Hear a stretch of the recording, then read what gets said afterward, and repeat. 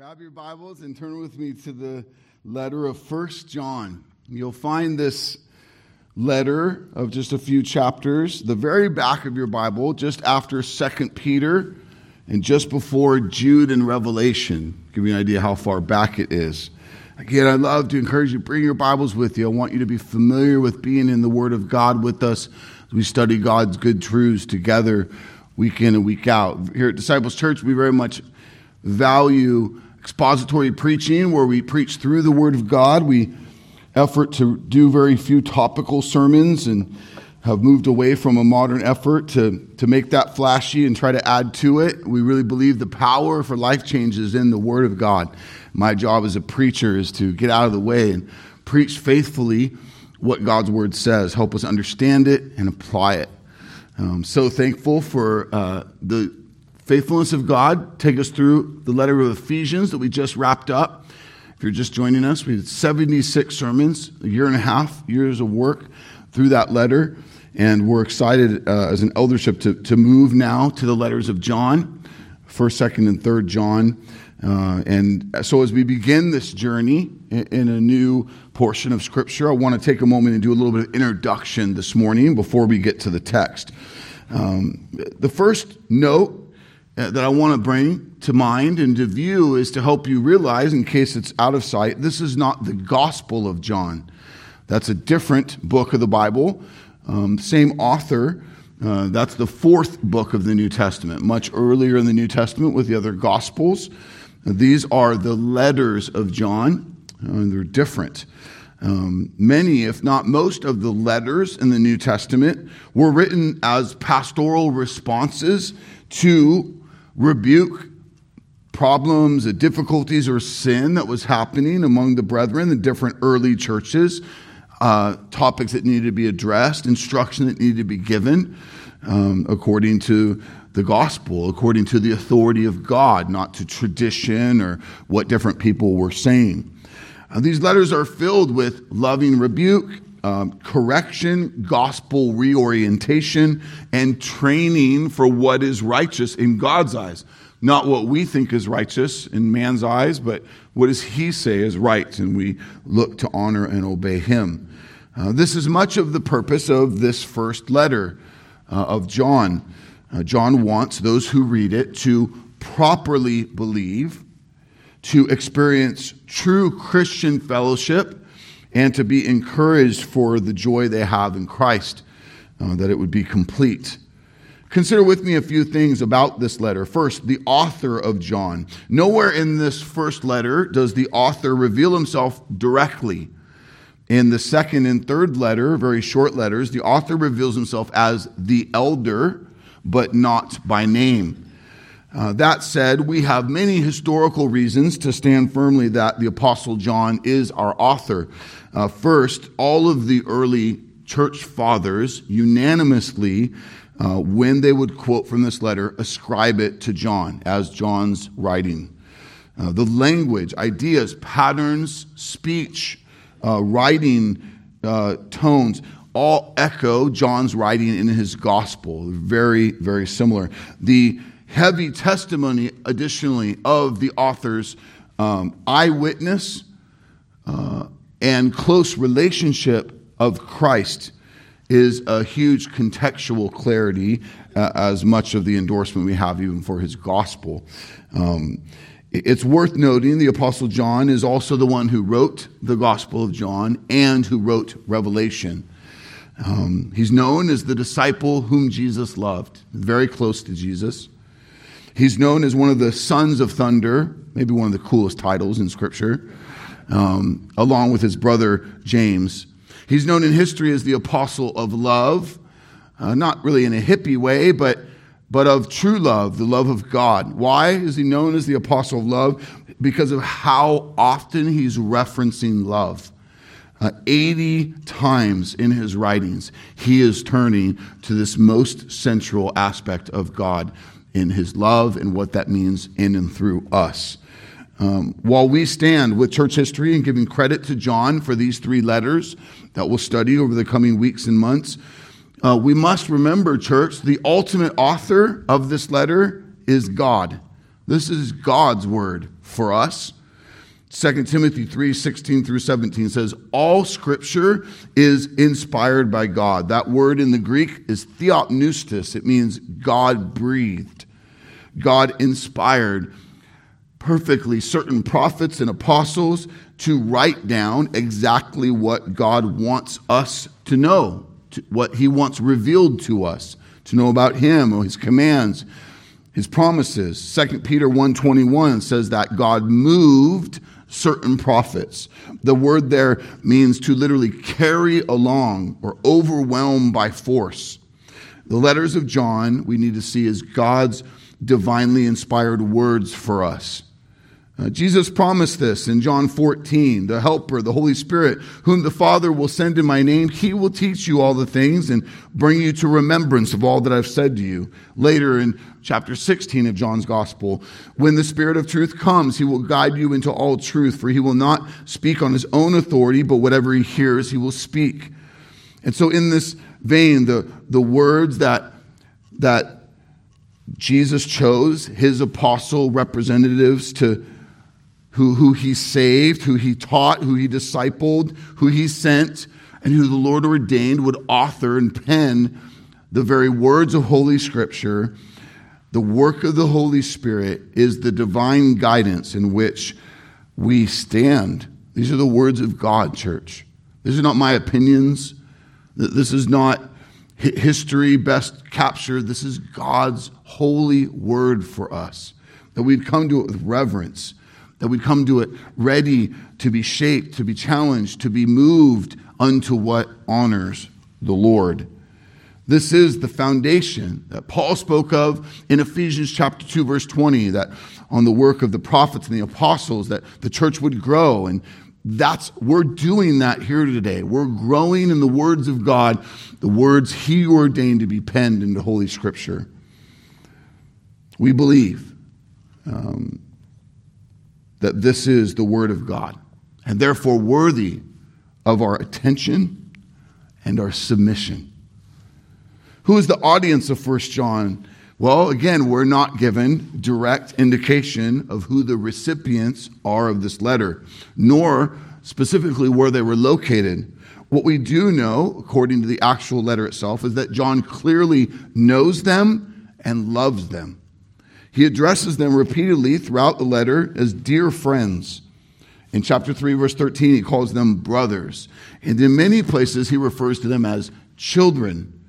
When he calls them children, he's not referring to actual children, like he just had a ton of kids.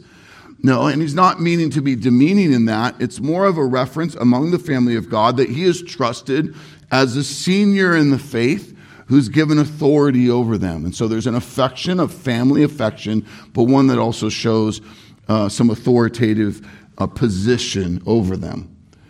Without specific address, it's deduced that while John knows his hearers, this first letter is intended with a wider audience. We'll see some more specific address in the next two, that when we get to them. But this letter is intended to have a more circular movement to it. In other words, it's meant to be passed among the local churches, and largely because they needed to be encouraged in these things pretty universally. The early church was facing much of a similar struggle of people rising up to bring contention, to bring confusion about what the gospel really is, about what God really said and who Jesus really was. And so this is something that was needed among many. One more thing about the audience of this letter is that it's clear that they were being unsettled, persecuted in their faith. We're going to see John refer to people that he deems or terms antichrist and or false prophets, people who are manipulating or perverting the true gospel or fundamental Christian truths. Such core things we're going to see right out the gate this morning that were being questioned was even Jesus' incarnation, that he truly was God the Son who took on flesh, and that he was the actual promised Messiah, the actual Christ, to name just a few. These false prophets who claimed to know God, but as we're going to see, their testimony was that they continued to walk in darkness. They did not keep with God's commandments or walk in step with the gospel, or bear the fruit that shows that they truly belong to him. Some of these so-called antichrist were individuals at one time, even among faithful members of the local body, but proved in the end to not be submitted to Christ as Lord, but ultimately to themselves. And we shouldn't be surprised by this. Jesus said so much in his counsel to the church. He spoke in Matthew 7, 15 through 20. He says, "Beware of false prophets who come to you in sheep's clothing, but inwardly are ravenous wolves. You will recognize them by their fruits. Are grapes gathered from thorn bushes or figs from thistles?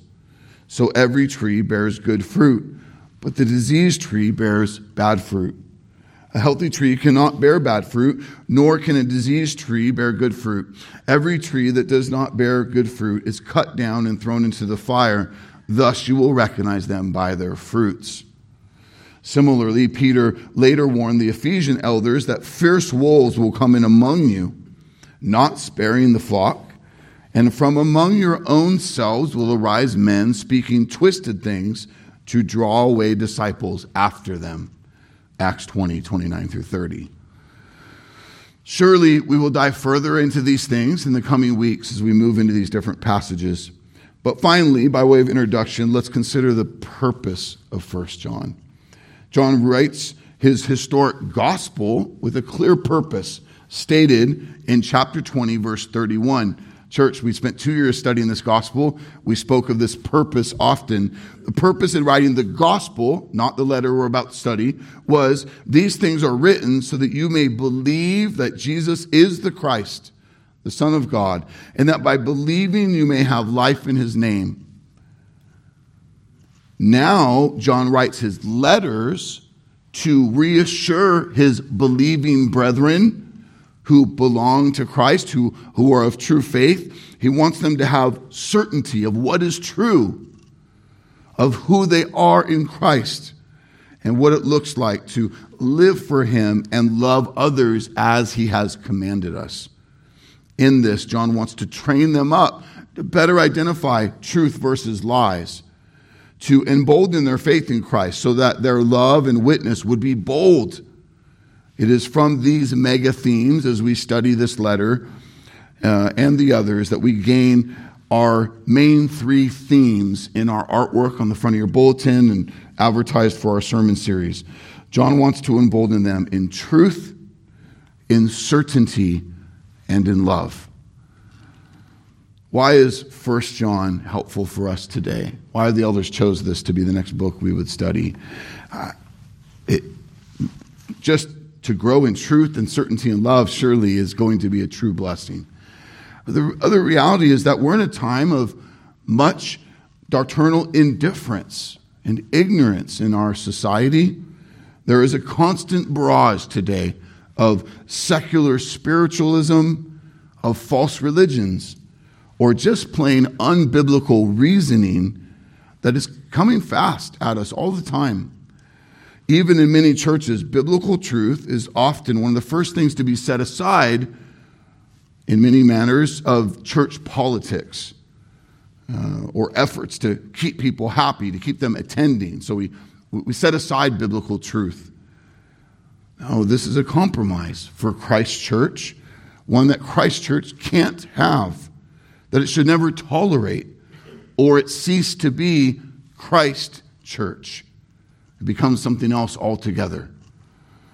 Theologian Robert Yarborough said it well. Christians in subsequent periods need not be demoralized when deception, corruption, or falsehood arise.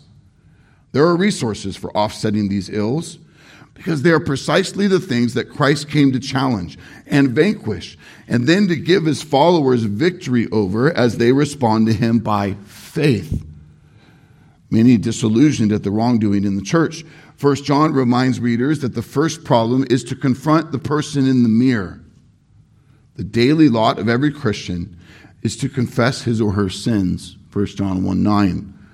From that point, and only from that point, John's letter goes on to commend a God of light, truth, love, hope, and life, who through his Son and Spirit works renewal where darkness once lay deep and consistently threatens to reemerge. True godliness in John's conception consists of a deep-rooted devotion of the heart of God. This is love. It changes not only our regard for God, but for other people. With that, I'm excited for us to jump into this letter today. First, I want to pray, and then we'll read our opening text together. Let's pray. Father, these new beginnings are exciting. To be committed to study and know rightly your word, that you have gone before elders in our prayer and preparation, gone before me with many hours of study and time with you to effort to rightly divide the word, that you would now move in the hearing of the word, that you would remove distraction, remove excuse, that you would identify, the Holy Spirit would bring identification of sin and where there's walls and barriers and excuses, that you would do a mighty work to tear that down, to create and mold and shape your people in sanctification, in grabbing hold of what is true and commending ourselves to it, that we be devoted to not just go through the motions of our Christianity, our religious attendance, but we'd be transformed. We'd be constantly being sanctified and matured in the faith. And so here we are, Lord, ready for you to take us forth. You would not leave us where we began. We look back many weeks and months over this journey and see a mighty work that you've done in and through us. We're committed to you. We love being your people. We love being Bereans of the Scriptures. Do your work in us now. In Jesus' mighty name we pray. Amen. 1 John chapter 1, verse 1 through 4. That which was from the beginning, which we have heard, which we have seen with our eyes, which we looked upon and have touched with our hands, concerning the word of life.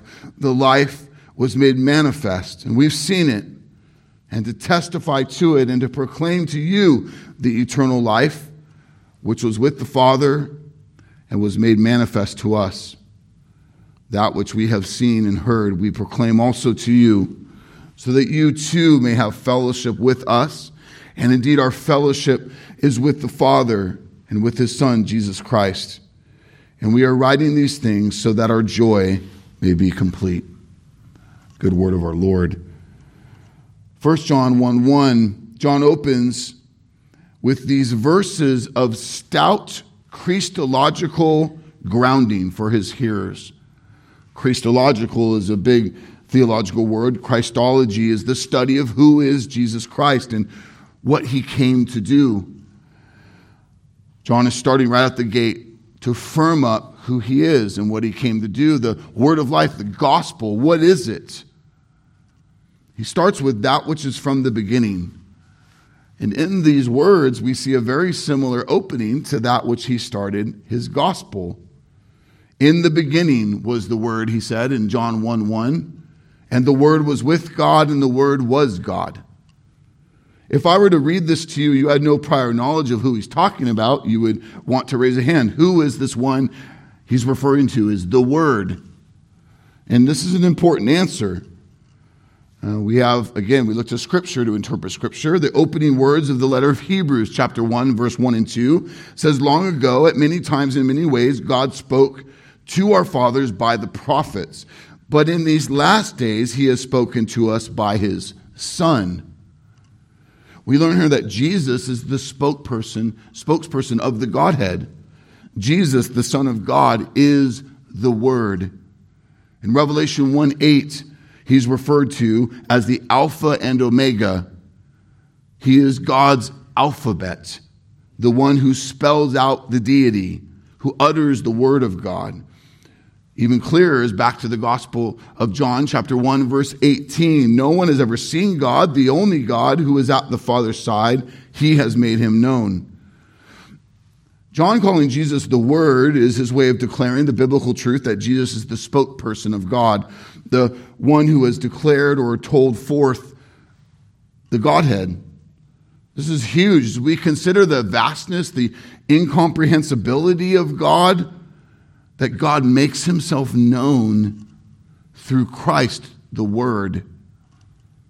Christ as the Word reveals the attributes, the perfections of God. Jesus displays his power. He manifests his wisdom. He exhibits his holiness. He makes known his grace. He unveils God's heart. In Christ, like nowhere or in nothing else, God is revealed to us. This is what the Apostle Paul is getting at in Colossians 1:15. Speaking of Jesus, he is the image of the invisible God.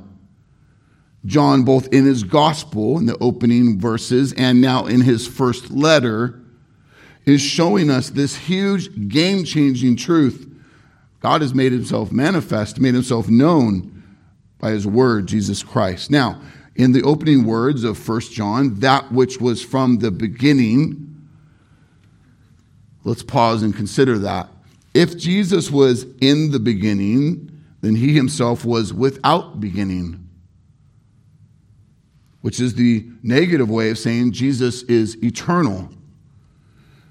And Jesus speaks clearly of this essential truth in his prayer to God the Father, revealed in John's Gospel, chapter 17. He said to God the Father, Jesus says, "Father, glorify me in your own presence with the glory that I had with you before the world existed." John 17, verse 5. If Jesus is in the beginning, that is before all creation, he himself is not created. Instead, he is confirming the absolute deity and specifically the eternality of the Lord Jesus Christ. At the end of our verse, John says that this is concerning the word of life. The word of life is the gospel. It's the good news of the life, death, and resurrection of Jesus that brings about new life for all who trust in him alone. See with me, the gospel is grounded in eternity past. It's not an afterthought. It is the perfect eternal plan of God to save us, that we would become his own. If you're tracking, then you're remembering back to where we started Ephesians a year and a half ago, and that beautiful opening chapter of Ephesians chapter 1 of the eternal plan of God to save his redeemed before anything was made. We're speaking of this most essential truth about Jesus' eternality, that he is without beginning. Church, our faith is built on this in an important way, that this isn't just high theology I'm teaching you here. We have to have this rightly in view. Jesus is the one who is able, more than able, not only to teach us, command us, model how to live righteously for us. He's the only one able to substitute himself in our place in death, pay for our sin to satisfy fully and perfectly God's wrath, and rise to conquer death to be the firstborn of the redeemed. He's Jesus Christ. He is the eternal God the Son. When everything that had its beginning began, he was there. And oh, how we should worship him. Paul confirms this truth when he says to the church in Colossae, speaking of Jesus, he is before all things. Colossians 1:17. So you're going, okay, Pastor, I get it. He's eternal. And it is. It's important to affirm the second person of the triune Godhead, God the Son, Jesus, has always existed as God the Son. Do you also know that? That he doesn't take that title on later. There has always been eternally a father-son relationship in the Godhead. This doctrine recognizes the sonship is not merely a title or a role that he took on at some specific point in history to serve a specific purpose. It is an essential part of the identity of the second person of the Godhead. Christ is and always has been God the Son. Hebrews 3:8, Jesus Christ is the same yesterday, today, and forever. I know many churches, and some of you haven't really been in a number of other churches, who actually have that as their main verse that hangs over their stage.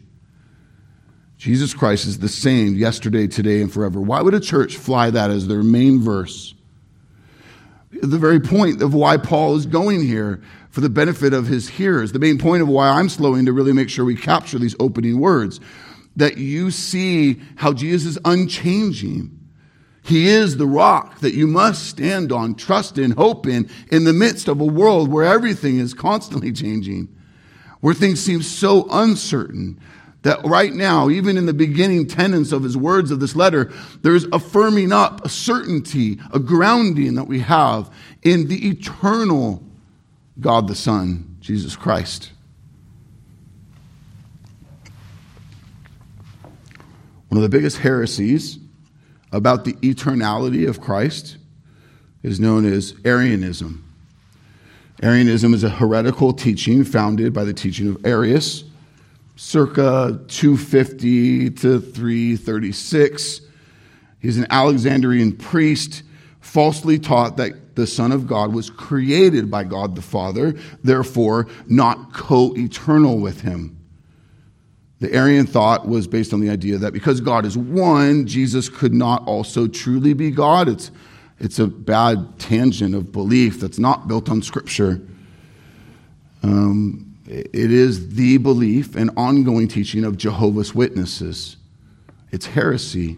It's a fundamental miss in what Scripture teaches about the eternality of Christ. We must understand, if Jesus is not equally a part of the eternal Godhead as a distinct but equal divine with the Father and the Spirit, then so much of our theology, salvation, and hope is broken. It cannot stand. The Bible simply does not teach this, and we must be careful to never allow it to cause confusion. The prophecy of old regarding the promised Messiah even spoke of the eternality of Christ, that he was coming forth from old, from ancient days, says Micah 5:2. Church, the gospel of Jesus, the word of life, is that it is from eternity past. God had a plan before time to send his Son to redeem us to himself. And it's upon this glorious fact that he begins to pen this letter. Look at it with me again. That which was from the beginning, which we have heard, which we have seen with our eyes, which we looked upon and touched with our hands, concerning the word of life, the life was made manifest. And we've seen it and testified to it and proclaimed to you the eternal life, which was with the Father and was made manifest to us. Now we move into a second but glorious doctrine of Jesus Christ in Christology. That is the incarnation of Christ. Later in the letter, John is going to state that false teachers were denying among the brethren that Jesus actually was God who took on flesh. 1 John 4:2. And so we'll get there later. But knowing that his hearers were being confounded with these lies, John gets right to the second fact of the gospel of Jesus Christ, the word of life, that God the Son took on flesh, known as the incarnation of Jesus. The opening words of John's gospel also makes this point. And maybe one of the most specific, clear, and important places of all of Holy Scripture, John 1:14. The Word, again speaking of Jesus, became flesh and dwelt among us. And we have seen his glory, glory as of the only Son from the Father, full of grace and truth. Word, reference to Jesus, the living and eternal God the Son, takes on human form, takes on a human nature. That which was from the beginning, John says in our opening verse, which we have heard, which we have seen with our eyes, which we looked upon and have touched with our hands, concerning the word of life. God of the universe in a body like yours and mine? Why? Why does this matter? Why is John spending so much time in these first few verses to talk about the manifestation of God the Son, about us being able to see, hear, and touch? And the answer is simple. because we can touch flesh. We can identify with it. You can wrap your arms around it and feel its heartbeat. And most specifically, for the work of the word of life, for the gospel, you can pierce it and it will bleed. You can kill it on a cross. This is the doctrine of the incarnation. God the Son to take on flesh. It's what we celebrate every Christmas in the birth of Jesus. He became what he was not previously, though he never ceased to be all that he was before.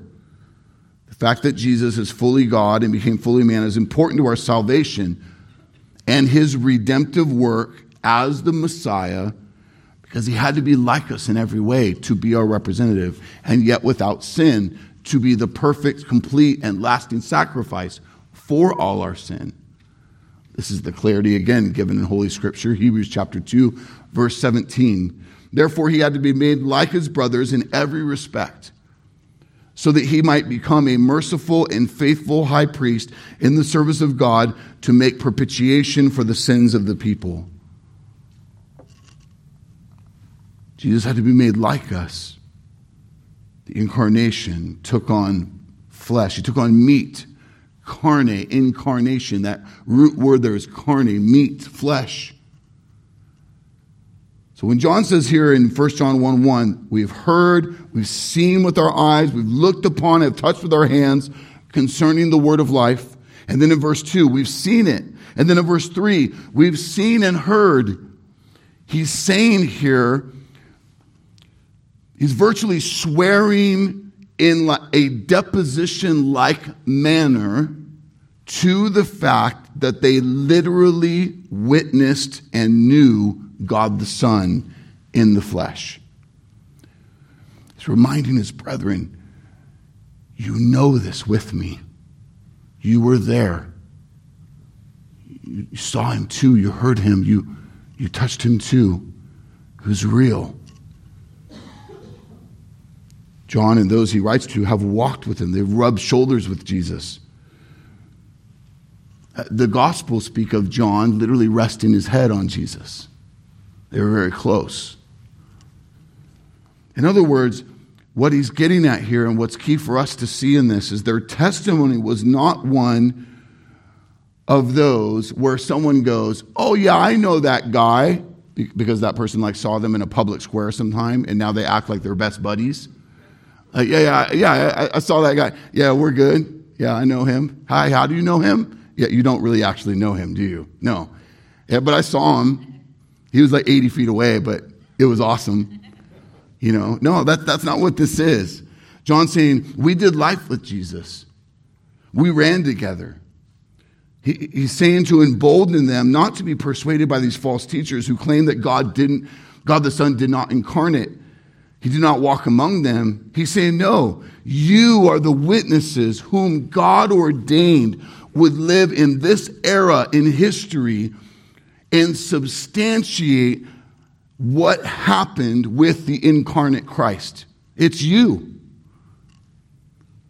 A plurality of valid witnesses is a critical component of substantiating something to be true. That's still true today. For someone to be proven guilty, there needs to be witnesses. Otherwise, people make false claims that are all over the place. Scripture is didactic and clear how seriously God takes righteous accusation and or witness. This is why Paul instructs Timothy, do not admit a charge against an elder except on the evidence of 2 or 3 witnesses. 1 Timothy 5:19. Validating testimony with others is critical. Church, we rest on a vast testimony of many, of hundreds, Scripture testifies, who validated the life, the death, and the resurrection of Jesus Christ. And we too are commissioned by God, as we see in Acts 1:8 and other places, to be witnesses today in what Jesus came to do. He has done it in many of us. The life change that he's brought about in our lives to transform us is substantial. And in that is an important clarity. True witnesses speak not of what they've gathered secondhand, but only from what they have actually witnessed themselves. While John and those he writes to were with Jesus in person, physically heard, saw, and touched Jesus, we who are Christ's witnesses today have our testimony not based on secondhand, but on the direct work of the Holy Spirit to give each of us who belong to him eyes to see and ears to hear the gospel that has literally transformed your life. The word of life has given us spiritual life, and now we are direct witnesses of God's personal work in and through our lives. This is the testimony you are to share with many. Not that you have to share Jim Bob or Sally Joe's testimony. If you belong to Christ, you share your own. You are a witness of what God has done for you. Before moving on, let me highlight a fun fact. As John says here in verse 1, all of these truths about Christ are concerning the word of life.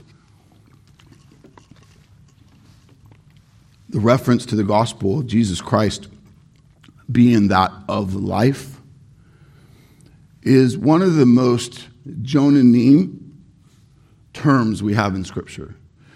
Jonanim is a reference of pastors and theologians when we study the historic writings, and you see and you ascribe certain kinds of teaching or counsel attributed to one. And so Jonanim is the way we talk about the unique writings of John.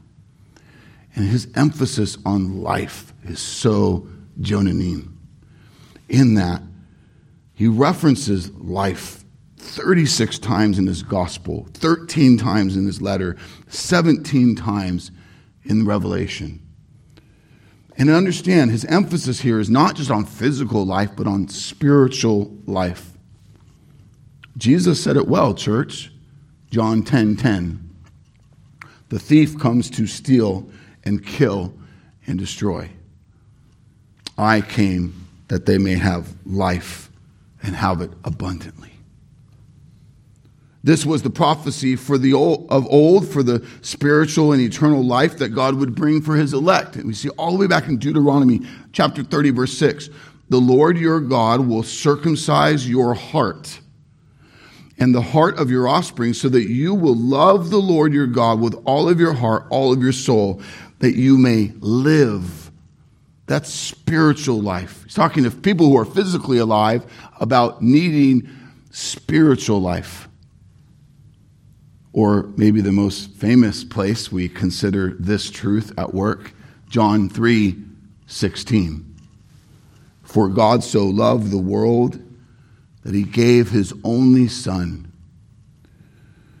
that all the believing into him should not perish, but have eternal life. The eternal God ordained God the Son to take on flesh so that we can have life. His life given for ours. And John says, you are the witnesses to this most amazing fact in human history. And again, with that great emphasis in verse 2, look at it with me again. The life was made manifest, that we've seen it and testify to it and proclaim to you the eternal life which was with the Father and was made manifest to us. Praise be to God. These are the groundings of the gospel that give us new life.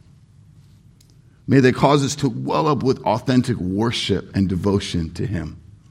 Now look with me at verse 3. The reconciliation of Jesus. That which we have seen and heard, we proclaim also to you, so that you too may have fellowship with us.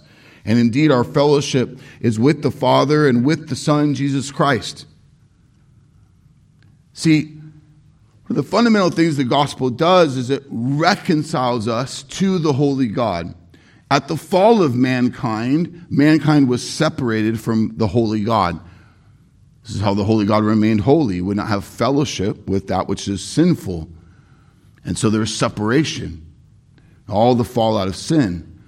But in the gospel, we who are saved, who have saving faith in him, who died to self and trust our lives to Jesus, we are reconciled to God. The holy God looks upon us, sees the perfection of the Son in our place, and we are forgiven. We are adopted to be his forever. That reconciliation, though, as glorious as it is to have with God, is also very wonderful in the fact that it means true and real reconciliation with each other who belong to Christ. One of the prime blessings of salvation in Christ, one of the best things the gospel of Jesus brings about in our life, is reconciliation and true fellowship with the beloved, with the redeemed, with the church. Disciples family, you must never lose sight of the grand and game-changing reality that life in Christ is, not just in salvation, but also in reunification and reconciliation with that which was utterly broken in sin. Fellowship with God and with each other. Community, true and lasting family, true and lasting belonging. These are the sweet riches that we have of faith in Christ. And I pray you see the blessing it is to be the church, far more than you think of the benefits of just attending church. When you finally taste the difference, it's a whole new world and joy to live in faith together. Jesus emphasizes this sweet reality and all the things he could have talked about with God the Father before arrested and hung on the cross. Jesus goes to God the Father in prayer and prays this. John 17:3, this is eternal life, that they know you, the only true God, and Jesus Christ whom you have sent. And then later in that same prayer, verse 20 through 23, I do not ask for these only, but also for those who will believe in me through their word, that they may be one. Now he's praying for us. He prayed for the disciples. Now he's praying for us, those who would study, know of his elect in a future generation, that we would be one, just as you, Father, in me and I in you, that they also may be in us, so that the world may believe that you've sent me.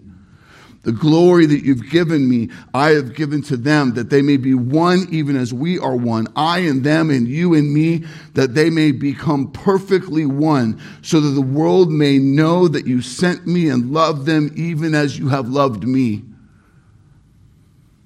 If you do not know Jesus as Lord and Savior, I pray more than anything that it be God's perfect plan to give you eyes to see and ears to hear.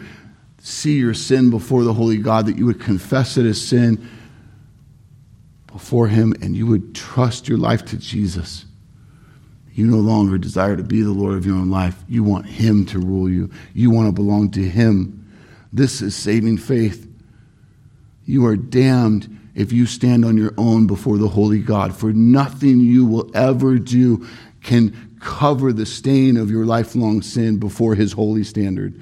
Only Christ in your place can bring true salvation, forgiveness, and new birth. I pray it is so, if not today, then soon. If and only when you trust in the Lord Jesus and are saved, are you reconciled to God and with all the redeemed who will enjoy fellowship with him forever. 1 John 1:3, that which we've seen and heard we proclaim also to you, so that you too may have fellowship with us. And indeed, our fellowship is with the Father and with his Son, Jesus Christ. Oh, the church has cheapened this word fellowship. We put it on our walls. We put it in our advertisements. We talk about fellowship, fellowship, fellowship. And what we've turned it into is just hanging out together. It's just like, it's just time together. That's all fellowship has become. That's fellowship. Fellowship in Scripture is koinonia. It is an intimate connection with the beloved in Christ. It's not just hanging out. You can't have fellowship with unbelieving people. You don't have spiritual life together with them. You are lacking something fundamental to bring of the utmost of connection in Christ.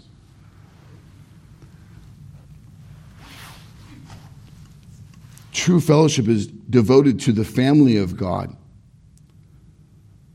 And so when we hear that word of gathering for fellowship, or we dismiss for a time of fellowship following the service, there's a bond we have. There's an intimacy we have with each other. It's not casual. It means something. It's something very dear. It's an affection, a depth that we have with blood-bought family.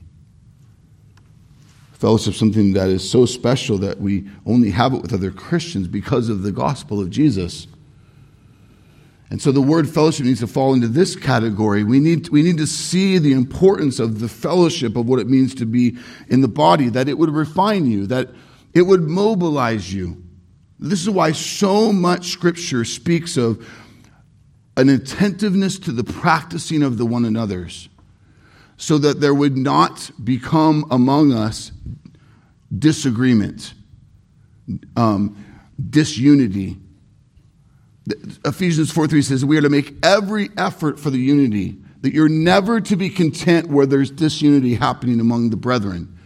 For in that disunity, that day we lie about what it means to be united in Christ.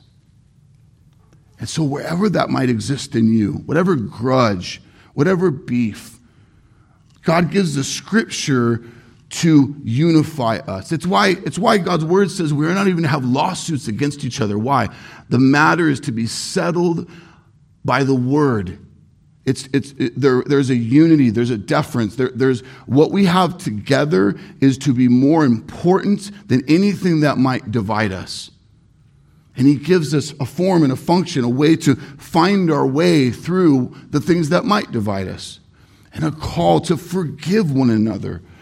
A call to walk in unity, in the very unity that Rob spoke of early in the Lord's Supper. All of the scrutiny around that ordinance to be united. The fact that Paul is completely lambasting the Corinthian church for the selfish things they had turned it into. You're breaking down the very purpose of the ordinance. That we would submit to Christ, to his word. We would work to have deep fellowship and unity. We're going to see this again and again, and we're going to see it in the next passage. Look with me at 1 John 1, 5 through 7. It's the words you saw on the sermon series bumper this morning. This is the message we have heard from him and proclaimed to you, that God is light, and in him is no darkness at all. If we say we have fellowship with him while we walk in darkness, we lie and do not practice the truth. But if we walk in the light, as he is in the light, we have fellowship with one another, and the blood of Jesus, his son, cleanses us from all sin. Do you see how the fellowship we have with one another is this essence of the very truth of our testimony? And why when someone is unrepentant, when someone is self-minded, and all the process that Scripture gives us to call that person to repentance, to be in unity, to submit to the Lord, when someone continues in unrepentance, we are to disfellowship with them. Why? Because that testimony of disunity or of unrepentant sin lies about what it means to know and walk in Jesus Christ. So we must lean in and see the desire of the Lord in these scriptures, that we would know and practice this real fellowship in Christ together. Again, Robert Yarbrough says it well. The fellowship of 1 John 1:3 grows out of and ought to translate into a certain buoyant affection for others and praise for the Lord because of the community participation in forgiveness of sin, transform lives, ennobly labor to bring about kinsome ends. This is a description of joy, a profound heartening, an infectious sense of how great the message of the cross is and what a privilege it is to share in the gospel benefits, ministry, and challenges. It is the joy of the presence of Christ himself, the joy found in prayer and worship, the joy of conviction of God's goodness and love through his gift of eternal life in his Son. Beloved church family, my deep prayer is that you truly know this kind of fellowship with Christ and with each other. Surely more on this in the weeks to come. Finally, let's look to verse 4. And we are writing these things so that our joy may be complete. C.E. Arnold once said, all the redeemed are brought into a close union with Christ where they experience great joy. God wants you to be joyful. He wants for you something that's bigger than happiness. And yet, so many of us are chasing happiness. You realize happiness is based on circumstantial matters. When circumstances don't go our way, which they often don't, then we're left unhappy, right? Constantly chasing it. You look back over a lifetime and the different things you thought would bring you happiness. Changes to this, changes to that, addition of this, subtraction of that. All the things that we put ourselves to, that we chased, and yet they all prove to be insufficient for lasting joy. They're fleeting. They're fragile. You can't set your life on it and have lasting joy. No, only in Christ can you know lasting joy. Listen to Jesus' words. John 16, 20 through 24. Truly, truly, I say to you, you will weep and lament, but the world will rejoice. You will be sorrowful, but your sorrow will turn into joy. When a woman is giving birth, she has sorrow because her hour has come. But when she has delivered the baby, she no longer remembers the anguish for the joy that a human being has been born into the world. So also you have sorrow now, but I will see you again, and your hearts will rejoice. And no one will take your joy from you. In that day you will ask nothing of me. Truly, truly, I say to you, whatever you ask the Father in my name, he will give it to you. Until now you've asked nothing in my name. Ask and you will receive, that your joy may be full.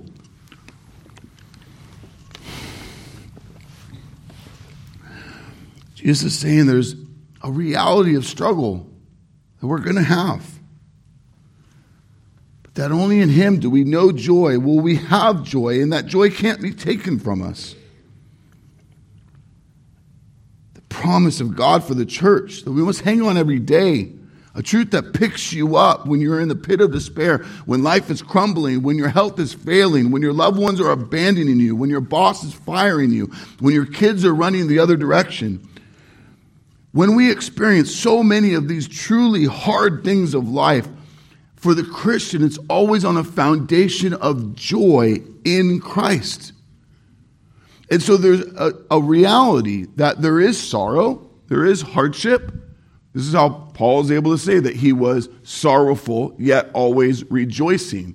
That either sounds like the words of a madman, or someone who knew a foundational joy that had nothing to do with their circumstances. I plead with you, don't dismiss this truth. Don't miss it. That your joy would be complete in Christ. If you claim Christianity, you claim Jesus, but for some of you, you live as though you don't know the fullness of what it means to be in Christ. Believers can rejoice in great suffering in this life because of the hope that they have in him that lasts forever. It's fixed, it's grounded, it's secure. Not in how they manage the board game, not in how they steward the pieces, but it's in his sovereign hands. It's in his power that it's secured. Some of our struggle and suffering will be for a lifetime. It's so hard for me to see self-professing Christians walk because they're just tired of whatever circumstantial thing they're in. Romans 8:18, I consider the sufferings of this present time aren't worth comparing with the glory that is to be revealed to us. That's the mindset of a Christian. Did you catch what Jesus said at verse 20? We will weep and lament. You will be sorrowful, he says. You know what that means? He's letting us know there's going to be times where you get down. Let's deal with that for a moment. Do you ever feel like in the church, you're not allowed to say ouch? You have to be strong all the time. You have to show no wear and tear. But that's just not the case. Christians hurt. Christians say ouch. Exiles mourn. They're slowed down. Jesus said it's going to affect you. But the difference between the Christian exile and the world's citizen is that we have a joy in Christ despite our trials and sorrow. Our struggle is not our end. It doesn't undo us because our feet, our life, our faith is on the rock, on Christ, who endures, who is faithful, whose promises are true. In him we hope. In his perfect completed work are we saved and secured, not in our performance.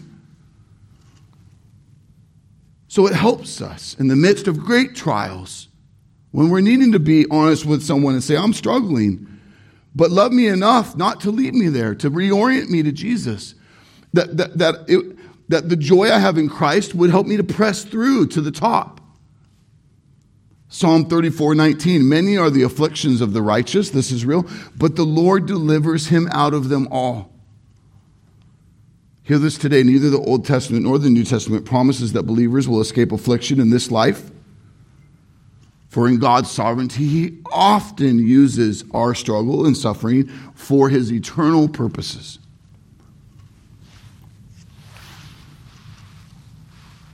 Jesus says, I'm going to see you again. Your hearts are going to rejoice. See how personal he makes it. I'm going to see you again. We're going to be together forever. And so we look forward with great anticipation to this. But he also says, no one can take your joy from you. It's established in him. It's held by him. It's not fleeting. It's not momentary like that pursuit of happiness based on circumstantial stuff. And so have you been all upside down lately? Have you been upset, beside yourself, distanced from other believers? You're fixed on your circumstances. Recenter yourself in who you are in Christ. And allow him to go to work in the midst of those things. Go to the word to define you. Lean on your shepherds to lead you. Lean on your brethren to hold you up, pray for you, hold you accountable. One of the best signs that you're getting it wrong is when you want to pull the ripcord and all alone you're like, this is the best way to do this. You want to know that it's one of the best tests of are you missing the mark? Are you standing all by yourself? That we use these beautiful resources that of who we are in Christ, the fellowship we have, that our joy be complete in him. He's the one who secures our eternity, our eternal joy. Jeremiah 32:17. Ah, sovereign Lord, you have made the heavens and the earth by your great power and outstretched arm. Nothing is too hard for you. Matthew 19:26, Jesus looked at them and said, with man this is impossible, but with God all things are possible. And so I rest in him. Even as I'm praying, Lord, remove this cup. Lord, heal this beloved one. Lord, provide this job. Lord, I'm tired of my failing health. But I know that all things are possible. So if I continue in it, I walk by faith in it, for my joy is not linked to it, it's linked to you. We need to see our security for eternity, not just as divine walls around a holy city, but it's active. It's the power of God, whom no one can break through, who has your salvation secured. Listen to Jesus' words, John 10:27-29. My sheep hear my voice, and I know them, and they follow me. And I give them eternal life, and they will never perish, and no one will snatch them out of my hand. My Father, who has given them to me, is greater than all, and no one is able to snatch them out of the Father's hand. Amen? We stand on this. He did not make a mistake in your election. He did not make a mistake on the cross. He did not make a mistake in your new birth. He doesn't make a mistake in enduring you to the end. No one can take away your greatest joy if it's in Christ.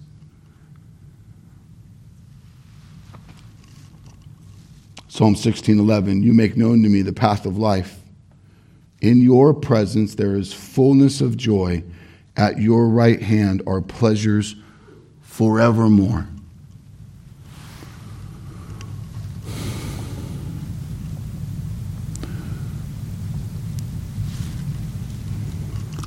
It is to this ultimate end that he who is from the beginning, who appeared in time, who lived without sin, died for many, many who were nothing but guilty of sin, rose to conquer the grave as the first among those whom he would save, that we would have reconciliation and fellowship with God and one another, that fellowship would be based on the eternal relationship of God the Father, God the Son, God the Holy Spirit,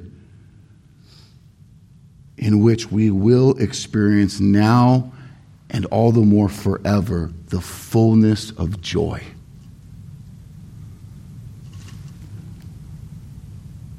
My prayer is same as John in verse 4, writing these things so that your joy may be complete. My prayer for us as we journey through these letters of John, as your faith matures and deepens in Christ alone, that your joy would be complete. Here we go, church. Number 1 is done. Pray with me. Father, we thank you. We have much to rejoice in. Here we are, Lord God, we're yours. These days are not ours. This Sunday morning doesn't belong to us, it belongs to you. Where else would we be? Where else would we want to be than with you, to worship you, to break bread, testify the gospel, to pray together, to submit ourselves to your holy word. Do your work in us, Lord God. Take us where we need to go. Be exalted, magnified. Save many who are guilty, who bring nothing. Help them to see they need bring nothing. Jesus did it all. But as you give them eyes to see and ears to hear, that they would have no excuse. They would confess their sin and trust their lives to you. That you truly would be their Lord. Take us where we need to go. For your glory. For others, many others good, and for our eternal joy. We rejoice in the gospel this morning. In Jesus' name we pray.